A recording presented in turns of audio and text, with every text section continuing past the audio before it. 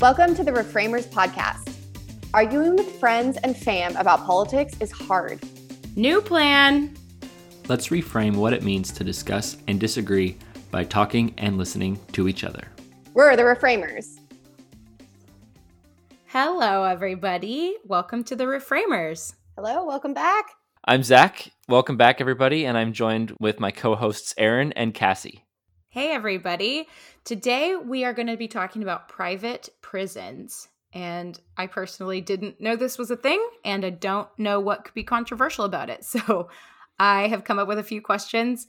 My co-hosts are smiling very sweetly because that is my naivete showing again. But I have a few questions for them, and I don't know if we're going to fight or agree on this one. What do you guys think?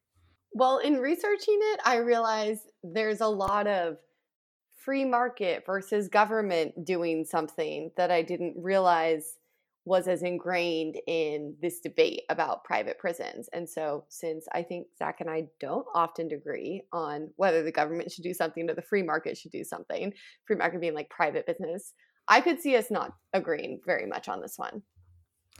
See, and this is where I think because of my libertarian streak that we're actually going to agree more than maybe you're expecting. But first, before we jump into this, I have a much more controversial, thought-provoking topic I'd like to bring up to you two. Are you ready? Ready.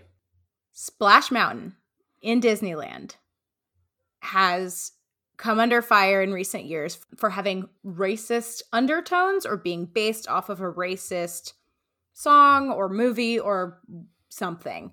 So Disney, after a big petition came through where a bunch of people signed it and said this ride needs to be gone, agreed to change it, and they're going to change it to the Princess and the Frog ride, which is super cool because the Princess and the Frog is the first Black princess, and the ride is super old, and almost nobody has even seen this movie or song that Splash Mountain is based off of. With, if you've ridden it, Brer Rabbit and Brer Fox and Brer Bear and Zippity Doo Dah Day.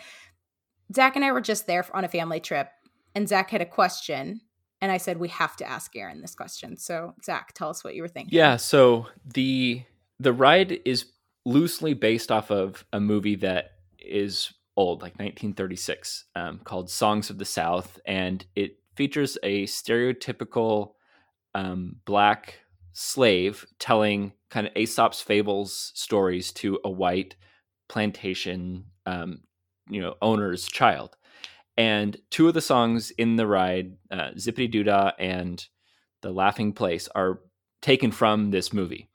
The movie only aired in theaters. It never was released to VHS. And the last time it was in theaters was 1980 something, I think, early 1980s. So the ride itself is influenced by this movie, which is, rightly now seen as being, racist and, very culturally insensitive. So my question in effect was, if we weren't aware of this issue, because you can't watch it, you can't watch the movie. If we weren't made aware in 2018 that there was this linkage here between the ride and the movie, would we still know, or would we still think that the ride needed to be changed? Basically, if a racist tree falls in the woods, does anybody hear it? Like, there's no way that you could go back and see it now. So what are our thoughts on that? I just thought it was a little bit more interesting situation than, say the Aunt Jemima syrup or the Washington Redskins, which is like very easy to make a case for those. This one I feel like is a little bit more thought-provoking. So I wanted to talk about that for at least a couple minutes. Yeah, that's interesting. I love Splash Mountain. It's one of my favorite rides at Disneyland. And I think it's so fun. But, the issue with the ride and the movie, which was based on, like you said, sort of this story of the slave talking to, the plantation and or a plantation person, and the Song of the South was like, I think the title of it or related to it. And the film's initial release was protested by the NAACP. So it's not true that it was just controversial recently. It was actually controversial when it first came out. And it's not on Disney Plus. I think one of the reasons is because it's been controversial since like really day one. So I think Disney knows that this was kind of on the line really from the beginning based on this controversial movie. And so to me, I'm kind of like, well, yeah, I love the ride, but like, yeah, there's problematic things about it. And then I also think, why not celebrate Disney's first Black princess and bring that in? And I think it's such a perfect transition for the ride because you're in the like water, and the movie of Princess and the Frog is so great. You're in the swamp and everything. I think it really works for what the ride actually is. And I'm super excited about the idea of celebrating, more princesses. So I think that I think the problematic history is the reason to change it, but I'm also really excited about the idea of updating it, for a more modern time and getting that out there. And also, like, Disney updates other sorts of rides just for, modern appeal, racism aside, which I think racism is the reason to update, but there's other reasons that you might want to like update a ride too, right? Like they changed Tower of Terror to Guardians of the Galaxy because there's more mass appeal for that. So, I think it's always changing and growing. And the only reason this is super controversial as a changeover is because it was based on this like racist beginning. And it totally makes sense to me why Disney would move away from that. I totally agree. I'm not opposed to changing the ride. I think absolutely change it to Princess and the Frog. I am not opposed. I don't find this particularly controversial. I just thought it was an interesting kind of use case in this, cancel culture, air quotes, cancel culture kind of environment that we're in, because the linkage to it being racist was more removed. And I think you have to look farther than just, the logo or something like that, where the songs are not, that are on the ride are not done in the same style that they were done in the movie.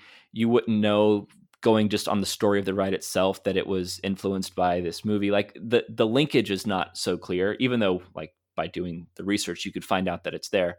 I just that's why I said, like, if a racist tree falls, like, does it make a sound? Because it's a lot more work. And I just thought that's an interesting thing. If people had not seen the movie in living memory, would anybody know that that's an issue? I just think it's interesting. So I mean, I'm all for changing it, but yeah. I agree with both of you. I don't dislike Splash Mountain. I've ridden it since I was a kid, but I definitely thought, oh, like nobody really is connected to this, kind of in the same way that nobody was connected to, like, new generations haven't seen Indiana Jones.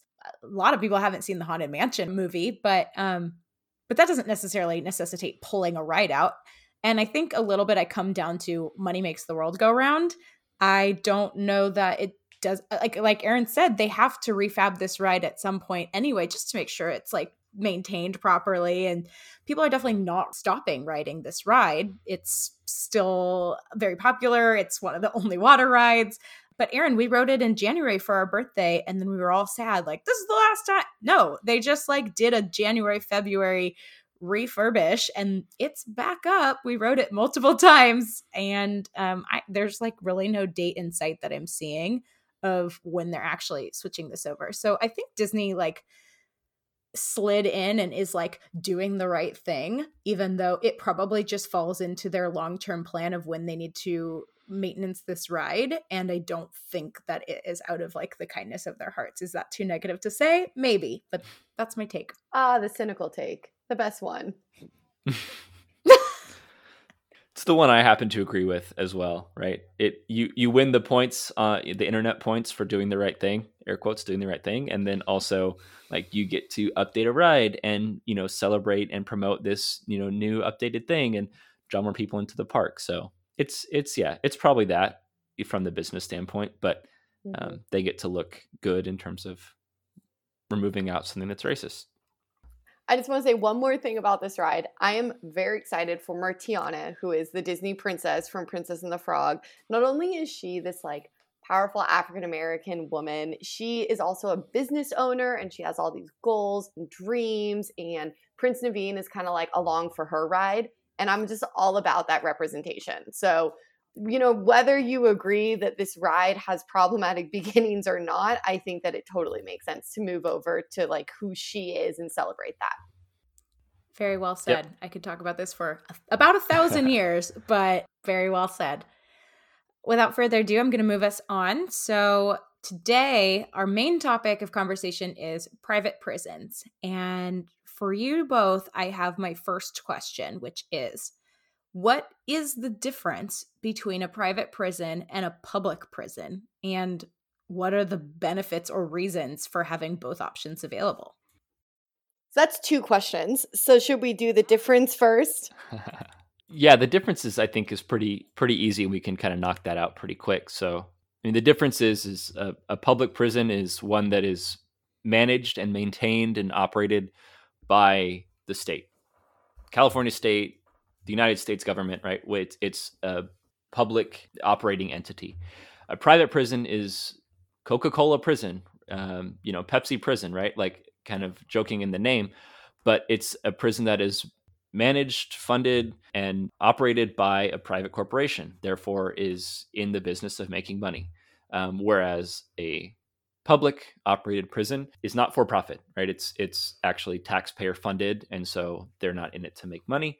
So that's the main difference there between the two. And just for a little bit more context, the federal government has a Bureau of Prisons, which is part of the administrative state, and a director of prisons who oversees the prison system in the US. And so that's just on the federal level. And then states have their own prison system administrative departments that oversee the state prisons, because there's both state and federal prisons, because there's both state and federal crimes.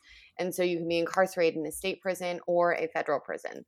So the government has these systems in place to actually oversee and operate these prisons. And then I also looked up a few of the private prison groups. There's only a few companies that run private prisons, and the biggest ones I found were Geo Group and Corrections Corporation of America, which is now called Care Civic. Well, that's a real PR name, isn't it? Oh yeah, it was a PR rebrand. Yeah, I wouldn't be surprised if you looked back in the last 5 years and saw some bad press maybe about their old name. The main benefit I'll just advocate for on the private prison side is the claim is that, and I think that there's some data to show this, is that it's cheaper. Because it's for profit, meaning it competes against other private prisons, that there is a higher cost efficiency to running a private prison. And the numbers I found differ because it's not uniform across the whole country, and certain states have and certain states don't. I think about half the states have private prisons allowed and half do not. It's like 5 to 20% is the cost reduction, but between the public prisons. So that's the main benefit for the privates. So you're saying private prison is cheaper? Yeah, anywhere from 5 to 20% based off of the state and the prison and all that. Yeah. And the way this works out practically is that kind of like defense contracts, where the government contracts with like a private defense firm to develop weapons or other kinds of things, the government within a private prison situation awards a contract to a private company that then, opens a prison, and then the government, whether it be the federal government or a state government, sends their prisoners to that prison. And so the amount of these contracts is millions of dollars, the way they are for defense spending. And so it still costs a lot of money, and that's still taxpayer money, right? Because it's the government spending the money. But a lot of the contracts have requirements in them, and I looked this up because I'm a contract attorney and I'm interested in these contracts that say, like, you must be able to run this prison at 5% less the cost of what it would cost the state to run it. And so it's not even just an argument, it can be a requirement in some of these contracts that the private prison runs for less money. And so then you get into, how do they do that? Exactly. Yeah, there's an interesting study I found that's pretty comprehensive called Private Prisons, Quality Corrections at a Lower Cost, that goes into great detail about this. And I actually am interested in reading it cover to cover just because it's pretty comprehensive. But, the ways that they say are talking about innovation and utilizing more of the facility and not requiring overtime. But then, also they're probably going to be cutting costs on things like food, and maybe size of cells and things like that. So just because they have to operate at a lower cost doesn't mean that that's necessarily always to the prisoner's benefit. Probably oftentimes it's to their detriment. Yeah, and it was just really interesting. I think on a philosophical level, the idea is, the government can be really inefficient. at running these certain processes. We use the DMV as our example, right? Like something the government runs that can be super inefficient. And like, why do we not let a private business do that? Because a private business can just run it so much more efficiently. And that's the idea behind private prisons. They're like, oh, you're a private corporation and you don't have this red tape that the government has. So you'll be able to do this cheaper and more efficiently than the government. And that's kind of like the big philosophical idea behind private prisons, which is also the big philosophical idea behind like the free market and what private companies can do and what the government can do. So I'm going to jump into at least a preview of my next question. It's my third question, but you're mentioning it. My question was, how do private prisons make money as a business, aka who pays their bills? And in my notes, I just wrote, typically in a capitalist society, businesses make money when people choose them to provide their product or service over somebody else. So my question was like, who's making the choices here? Are the prisoners choosing where they go, or their families, or their lawyers? Do the prisons have to worry about remaining competitive against other prisons? These are just my normal questions about privately owned businesses, but do these things apply to a prison? I think a little yes and a little no, right? I mean, I don't think that it works in the way that we would like choose to go to a restaurant, so then that restaurant would succeed.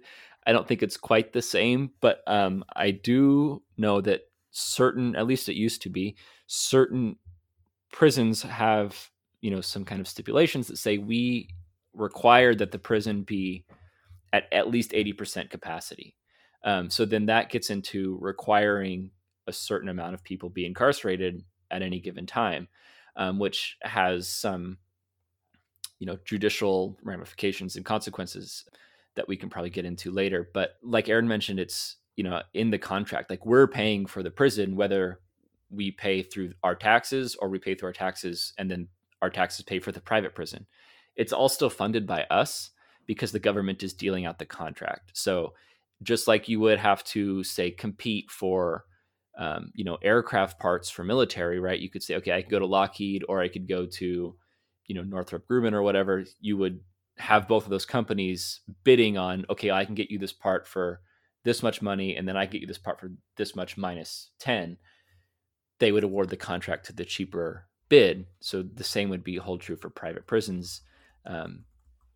That's how they would make their money, is having to show I am more reliable, I'm cheaper, I can build this prison in faster time. That was another thing that I saw, is that public prisons typically take 2 times longer to build. So if you're dealing with a capacity issue for the state and you urgently need a prison, you could say, okay, well, private prison X, go ahead and, you win the contract. And if you could build me my prison in 1 year.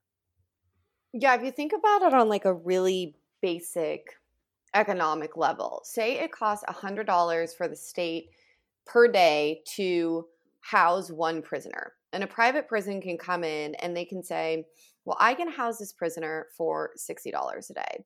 And I'm going to propose a contract to the government that says you pay me $80 per day to house this one prisoner. That gap of how little they can pay to what the government contract is, which in this case they're saying, give us $80 and we can really house them for $60, that's a $20 profit. And so they have a profit on top of that contract with the government, but it's still less, or they're saying it's less than what it would cost the state to run. So they turn a profit based on the amount of the contract that the government gives them. And the cheaper they can run the prison, the more money they can get.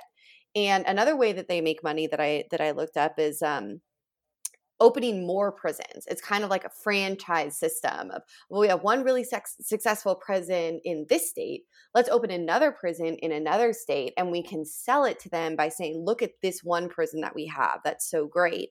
And we're able to run it in this super efficient way. Let us open there, and then we can have this network of prison systems. It's kind of like if you were Starbucks or something and you're looking at opening a bunch of Starbuckses in different states. You're using your model to show, what the benefit is to other places. And that's kind of how this private prison system works. And it's one of the reasons why it's such an impacted market. And there's only a few companies that do this, because they're competing with each other, but they're competing with each other for a really small market, which is the government. They have to fight with each other to get these government contracts. It's not like they're just open to everyone. Although, for reference, most of these companies are actually public, so they're publicly traded. So you can buy stock in them. So the better they do, if you own that stock, you can actually make money off the private prisons. And to answer the other question that you had, Cassie, is typically it's the judge, right, that would sentence the people on where they're going. So there's really only one customer, and that customer is the United States government. But I hate to use this word, but the commodity, right, the thing that's being sold is the prisoner. And so the prisoner doesn't have any choice in like, oh, do I get to go to a private or a public? Or it's once you're sentenced, the judge says, okay, here's where you're going to be serving your sentence. It's out of their control. And then it's up to the system at that point. What would the judge base that decision on? So it kind of depends on what's available. So the very first question is this a federal court and a federal crime, or is it a state court and a state crime? Because some states don't even have private prisons. So 30 states use private prisons. So if you're in a state, one of those other, 21 states that don't have private prisons, you're just going to go to a state prison because that's what you have. But if you're in one of these states that does use a private prisons, or if you're in a federal court, which doesn't mean you're in like Washington, D.C., right? There's federal courts in all sorts of states. But if you're in a federal court where they can send you to a private prison, they can decide to do that. And it has a lot to do with prison capacity. So certain states like Montana has the most amount of private prisons. Almost half of the prisoners in Montana go to private prisons, 47%. Some states don't have a lot of public prisons. They just don't support them, and they haven't built them. They don't have the infrastructure for them. And so, or they have a huge population like California. And so they actually send their prisoners to other states. Like for California, Colorado is one of the states where California sends its prisoners to go to private prisons because they have capacity there in the way that California doesn't. And so it's kind of dealt with by capacity. And then sometimes the judge will take into account where the person's family is, and they'll try to assign them to a prison that's closer to their family if they can do it. But that's also one of the criticisms of kind of the prison system in general, but also specifically private prisons, is separating people from their families because it's where the capacity is in the prison system. And the judge is the person that does decide that. My question that I didn't prepare for, but it feels obvious. Like, is the word ethical? Is this cool that we're doing this? That is the word. Yeah.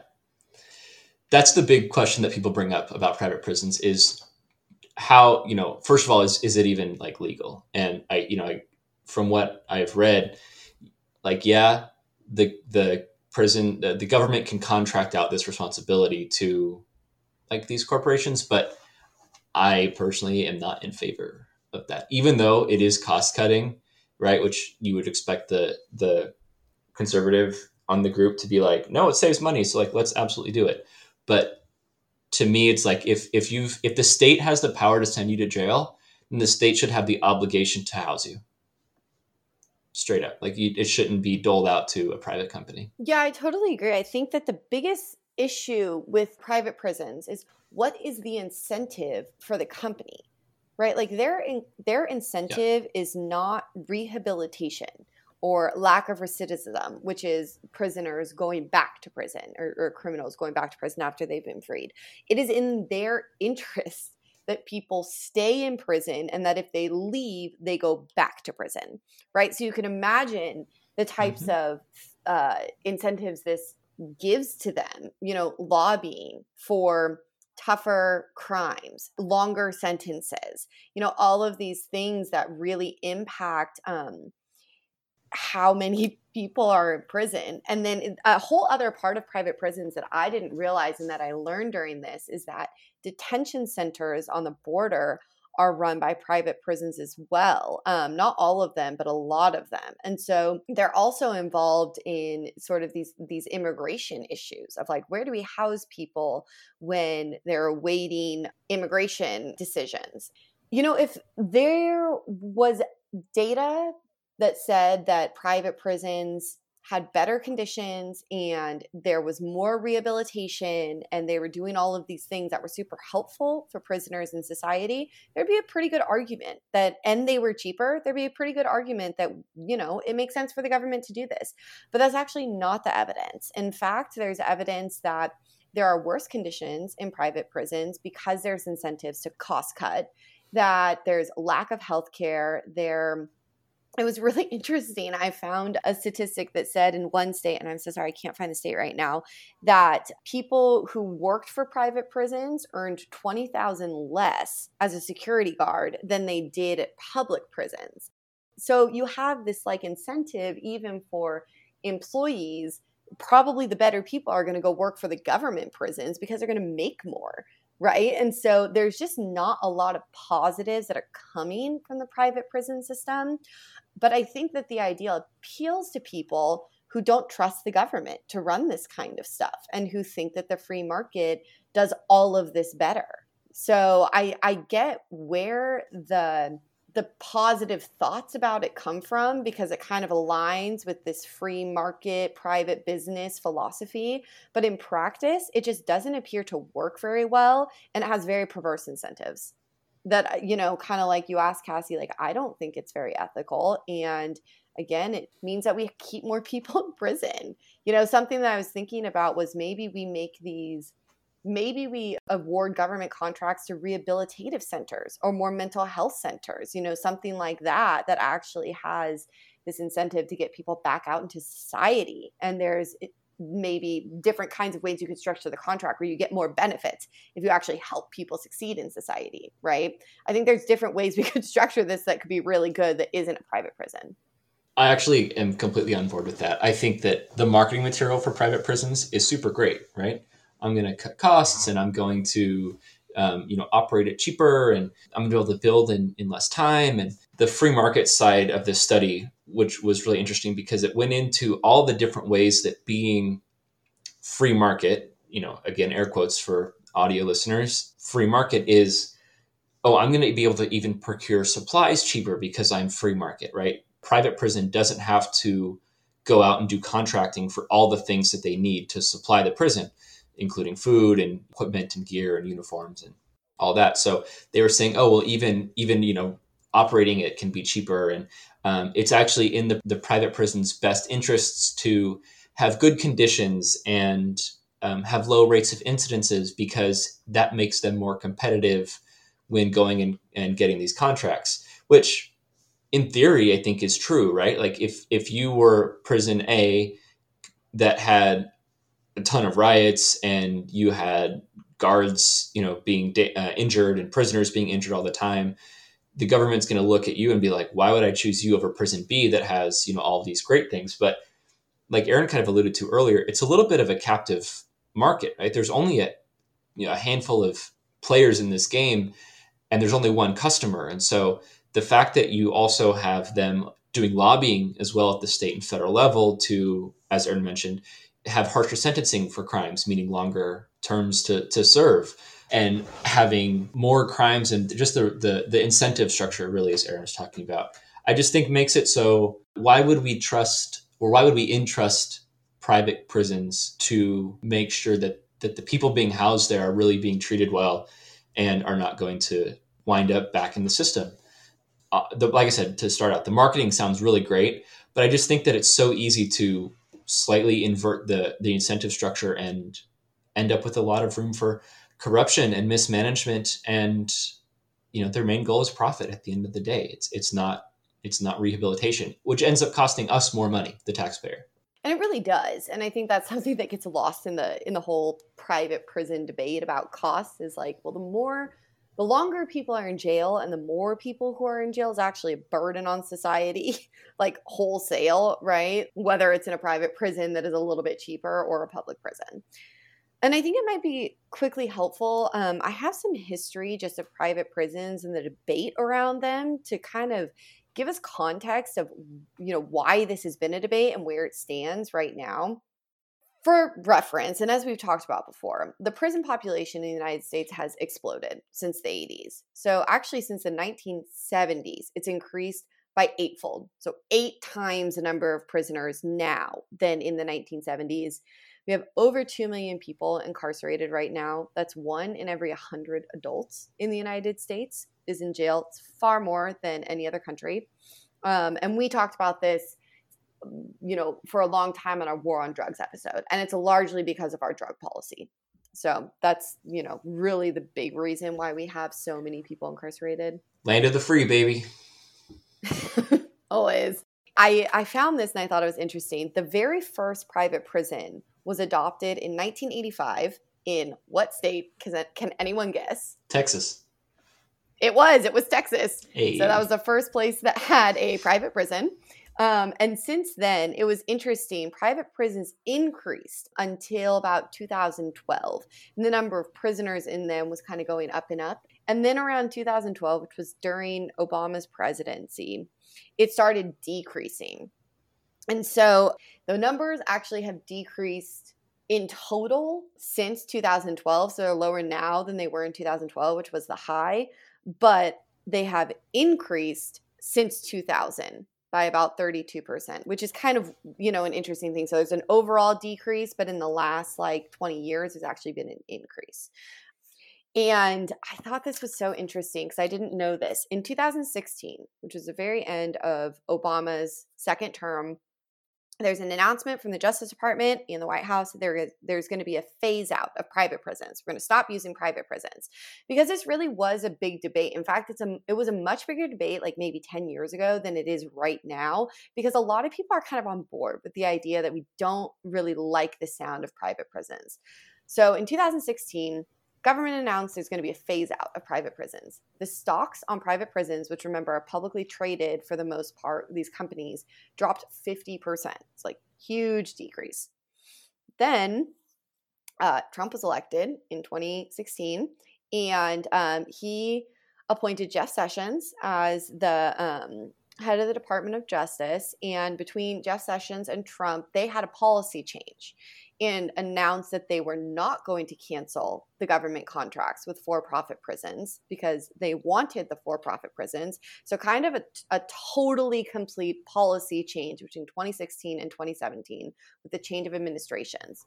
And when they announced that they were going to continue these for-profit prison contracts, their stock shot up by 2 times. So it basically went down 50% in 1 year and went back up to where it was the next year based on just these government announcements. But of course it makes sense, right? And it shows this, relationship between the government and private prisons. And so since then, there's been a moderate increase in the number of prisoners that are held in private prisons, but it's actually still a pretty small amount of the entire prison population. There's around 116,000 people who are incarcerated in private prisons, which is about 8% of the entire population. So this is an issue, but it's not like it's, 70% of the prison population is in private prisons. But I just thought it was really interesting, the interaction between the politics and the administrations and how that affects private prisons.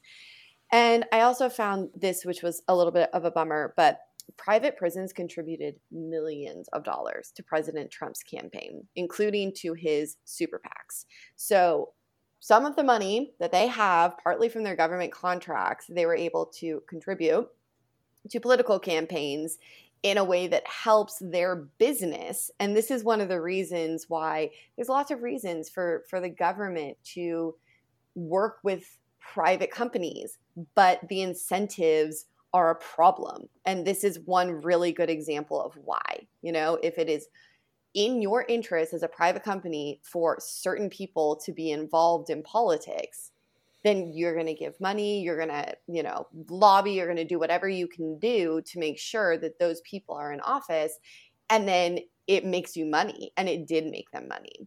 And so I thought while a lot of people agree on private prisons right now, it's certainly not everyone. And we can see even in just recent history, this flip-flop of who's in favor of private prisons and who's not. Yeah, I mean, it's pretty obvious on its face, the incentive structure, right? You want your people that are going to give you a favorable policy in power. So, of course that makes sense. I saw a little bit about that story that you laid out of the end of the Obama era, I think the answer is not necessarily like, oh, private prison's bad, public prison's good. I think it's less prisoners in general. I think that's really the core of the issue, because we really shouldn't, in my opinion, we shouldn't be, quote, leader of the free world and have the most, the highest rate of incarcerated individuals. I really think that we should look at, as a nation and as our states, what we're sending people to jail for. I'm absolutely in favor of sending people to jail for violent crimes and, rapes and all those things. Like, those people should not be allowed just to be wandering around. So yeah, that's the tough on crime side of me as a Republican. But for all these drug related crimes, and I just think we have so many laws every year. Our legislatures are passing so many laws, and it's like, let's take a look at that and really see what we're sending people to jail for, especially the drug stuff. And let's get our incarceration rates down. And then I think by default that will deflate our private prison population and maybe eliminate this issue. It's nice to dream. I don't know that that's going to happen with so much money involved, but that to me is almost a bigger issue on top of the private prison debate. Yeah, I absolutely agree. I think that is the issue, Yeah. right? Like, how many people we incarcerate, what our incentives for incarcerating are, what we can do about rehabilitation. Because, I think it's easy to say, well, we should incarcerate less people, and that's true. To incarcerate less people is like fairly easy on a procedural level. You just change the crimes or change the sentencing laws. Right. Like, maybe it's hard to actually make that happen, but that's not actually that difficult procedurally, right? Like, you just change the law. To actually rehabilitate people, though, I think is a lot more difficult. Yeah. And that's not something that I think we as a society has been invested in doing. Yeah. And that's really too bad, right? Like, we really could do more to invest in mental health services, to actually work with people who are incarcerated, to help them have more support once they leave prison. Like, we have these halfway houses, and they're somewhat successful and somewhat not. Really depends on what, where they are and who's running them, and how they can actually like be helpful. But there's also so many people in jail with mental health issues. It's not everyone, right? Like, but it's a percentage, and we could do more to assist on the mental health level too. And that's something that I don't really see the government prioritizing, but I don't also see our population really prioritizing that either. I see that as kind of well, here's our easy thing. We're going to throw people in prison, and not like, let's really do the actual work, because it is more work and it probably would be more money to rehabilitate people. But on the overall, it's kind of like the overall cost to society. Like, how much better would it be if you had someone who didn't go back to prison like 3 or 4 times and actually like was able to participate as a functioning and helpful member of society? And also just for that own person's quality of life and ability to live as a person in our world. Like, if we had that as more of a priority when we're talking about prisons, instead of how much money does it cost, we would have a totally different way of thinking about this. Yeah, 2 things just quickly from that. First, if we send less people to jail, let's say for nonviolent drug offenses, let's start there, then you have to rehabilitate less people, right? Less people are in the system, so less people have to be rehabilitated, because those people are still, they're not missing out on years of their life because they're spending it behind bars for possession of marijuana, right? So that's number one, is like, I totally agree. So like, the potential money that we would save by not sending so many people to jail, not having to pay to house so many inmates, okay, we can then turn around and use that money towards rehabilitation instead. And the second thing is just a quick anecdote you mentioned about mental health. I was on a ride-along for Monterey Police Department. For those of you maybe who don't know Monterey, it gets kind of cold there. It gets a little chilly. And I was on a ride-along with the Monterey Police Department, and we got a call from a hotel owner, a motel owner, who had an individual that was refusing to leave his room. And we arrived, and this individual is severely overweight.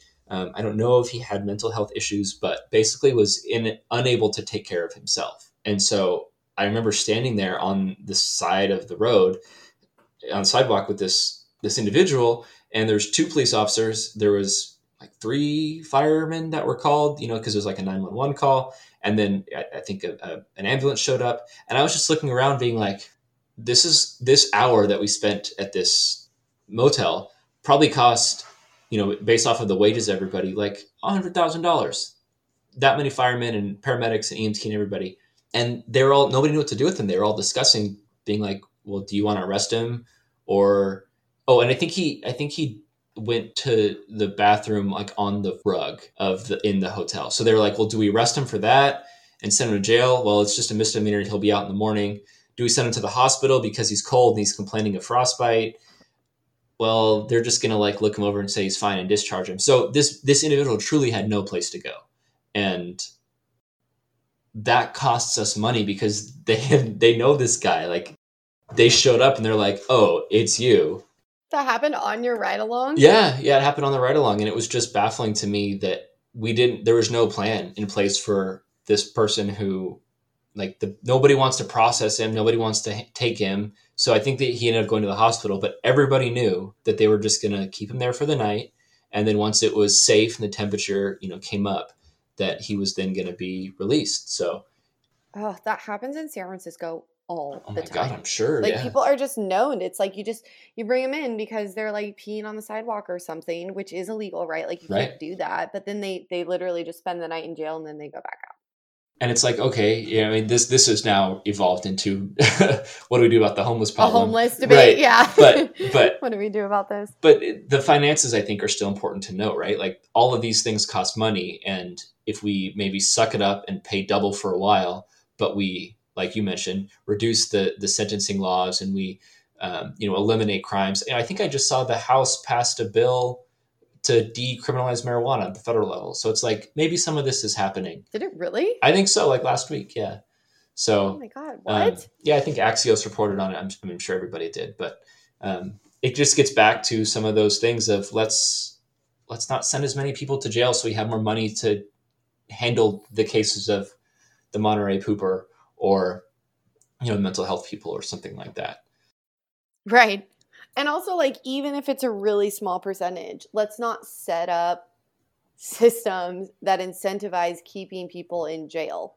Yeah. Which is, like, honestly what private prisons are. And I think this really goes to, like, the ethics of business decisions, which, we don't talk about that much, but, like, businesses, I think, have a responsibility to behave ethically. Some of those things are true on like actually a legal level. If you're a board member, you have fiduciary duties.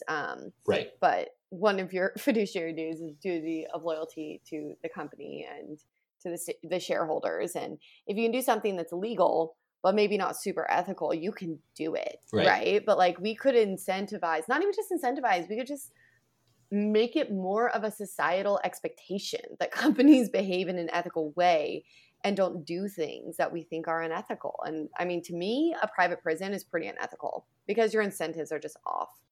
Right. Yeah, I totally agree. And it's true. April 1st, 2022, which maybe seems sketchy, but Axios reporting House passes bill to decriminalize marijuana. 3 Republicans joined all but 2 Democrats in passing the bill. Rep. Matt Gaetz, Tom McClintock, and Brian Mast. So there you go. Wait, Tom McClintock was one who didn't join it? No, did join. Matt Gaetz, Tom McClintock, and Brian Mast did join, all but 2 Democrats in passing the bill. Wow. Do you think that more Republicans would have joined that kind of bill if it was proposed by Republicans? Like, do you think that's just political? Yes. The reason only 3 Republicans joined? Okay. Yeah, I fully do. Because I'm like, it's hard for me to tell because I don't know, like, any Democrats, I mean, other than those 2, I guess, who voted against this, who are against legalizing marijuana. So I'm just kind of curious because I feel like the big pushback on that is from the Republicans. But maybe I'm off on that. Yeah, I think so. And I don't know why. I mean, from like the philosophical level, I don't know why. I just think that there's still, probably parts of the country, this is California bias showing, there's still probably parts of the country that are older and largely more conservative than California is. And so me being like a California Republican, I get to be like a cool Republican because I'm in favor for like gay marriage and marijuana and stuff versus probably a big swath of the country is still very traditional and like, ooh, gateway drug. So I just don't get it. Like for me, the arguments, listen to the full War on Drugs episode to like hear the whole take from us on that. But it just doesn't make sense why you would like prohibit this very like benign substance. So Yeah. I think if it came from Republican, it would get more support, but nobody wants to do that. So looking at our questions, I think we hit everything. We discussed the differences between and what are the benefits. What cases would an incarcerated person be placed in either a private or public prison? We did talk about that, capacity being the big one. Do private prisons choose what type of prisoners they house? I don't actually know this. No, I think they just get assigned. I did read an interesting article about a private prison. I can't remember what state it was in, but it may have been Indiana, that was built but couldn't get the government contract to be able to actually get prisoners in there, because there's another private prison that was like down the road. So they couldn't get the contract with the state. And so they actually reached out to the federal government to try and get Guantanamo Bay prisoners housed in their private prison, because they needed prisoners to fill it up. And I don't think that they were able to, but their argument is, well, we're going to do it cheaper and everything. But then the town it was in argued, well, you could actually hurt our town because other businesses won't want to move here if we just have this big prison, and that's like our draw for this area. People won't feel safe, all the other reasons that are, whether or not they're like valid. It could actually be a market turnoff to have a prison in your area.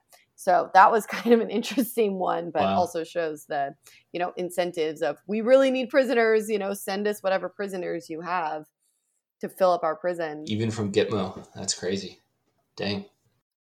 Do you have anything else, Aaron, on this? It's really just like the general issue that I see with this, right? It's pitting safety and rehabilitation against financial incentives. And I think like in some, that's the big issue with private prisons. And it really just shows the limits of like what makes sense for the government to do and what makes sense for private business to do. And just so everyone knows, it doesn't mean that the federal government or the state governments never use private companies in operating prisons. They have contracts with private companies for food, for health, for activities, for all sorts of things for prisons. And I think that actually makes a lot of sense, because those companies can probably do it a lot better than the government, right? But that's a different kind of incentive than actually operating the whole prison yourself. Right. The incentive structure for the people who are providing the food is not to keep more prisoners so they can like sell more corn dogs. Like it's a very different issue. I mean, fundamentally it's kind of the same, but the incentive is different, and that's, I think, what makes it different. I know we're getting close to the end here, but in our initial conversation, Aaron thought that there might be more disagreement here because Zach is small government. And so I think, like Aaron, I'm a little surprised, I guess, that he doesn't think this is a good idea. But after talking about this more, I'm definitely seeing why. I think the issue for me is that there's like on the ranking of things that I prioritize, like there's a fundamentally bigger issue at play than just the cost associated with it. Because if you were just going to ask me on cost, from the data that I saw, yeah, private prisons are cheaper. So they're therefore good.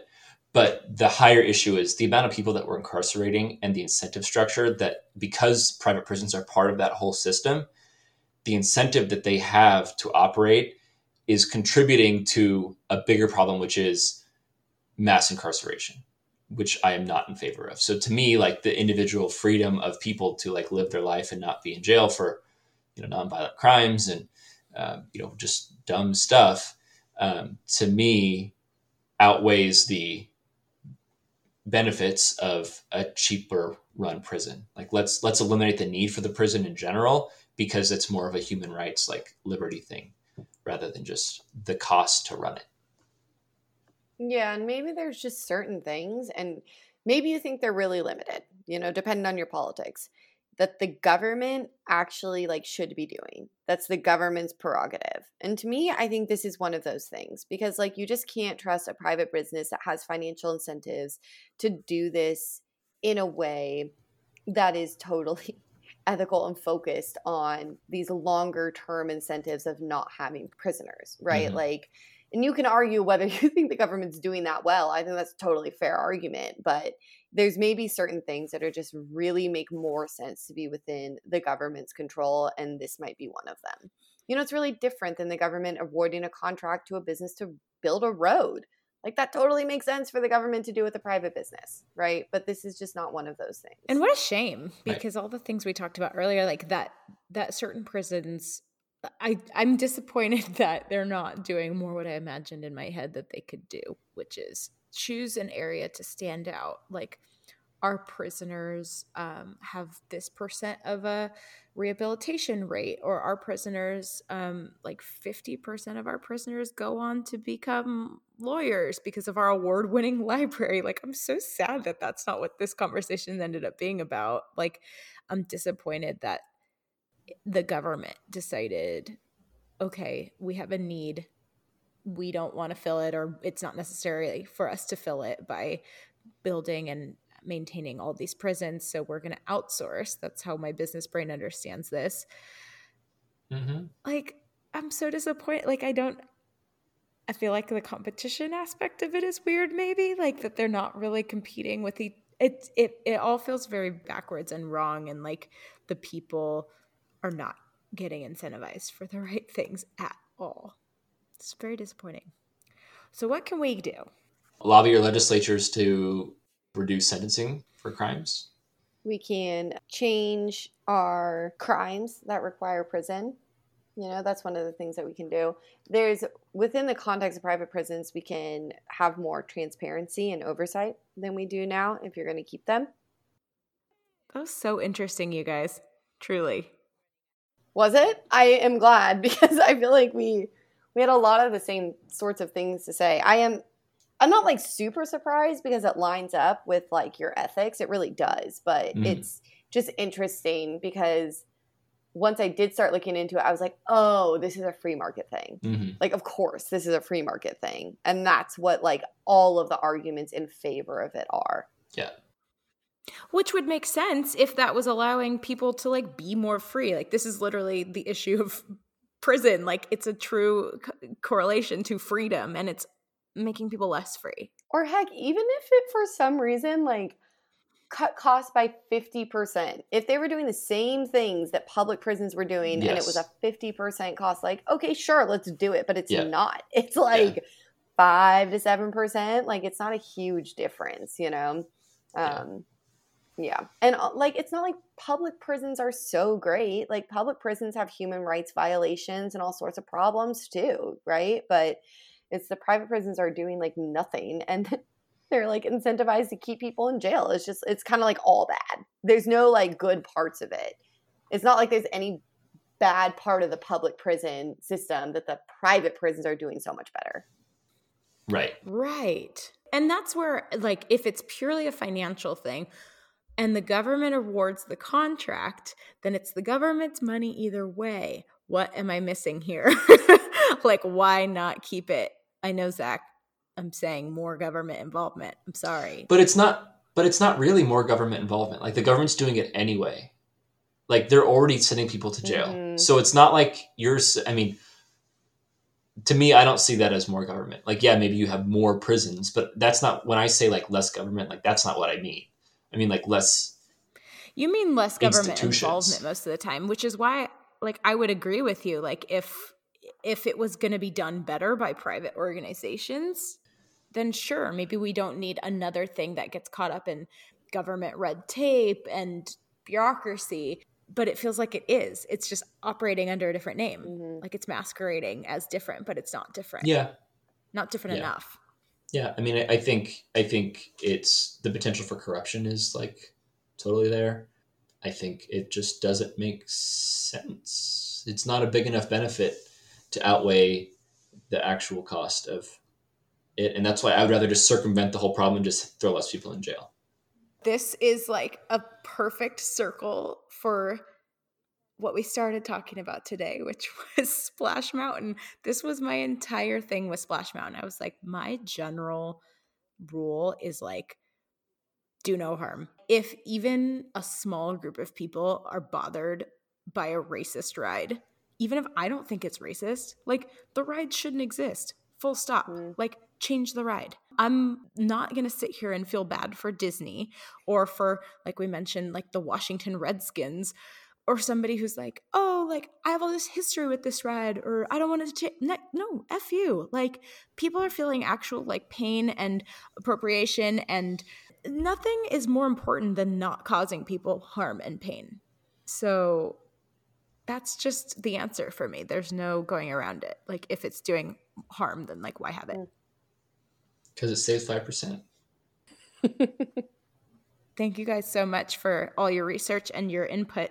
I really appreciate it because I definitely didn't know that there were more than one kind of prison, that there was any kind of debate around this, but I find myself again fascinated and enlightened and a little disappointed, but not in you guys. So don't worry about that. Thank you. Thanks for the questions. Yeah.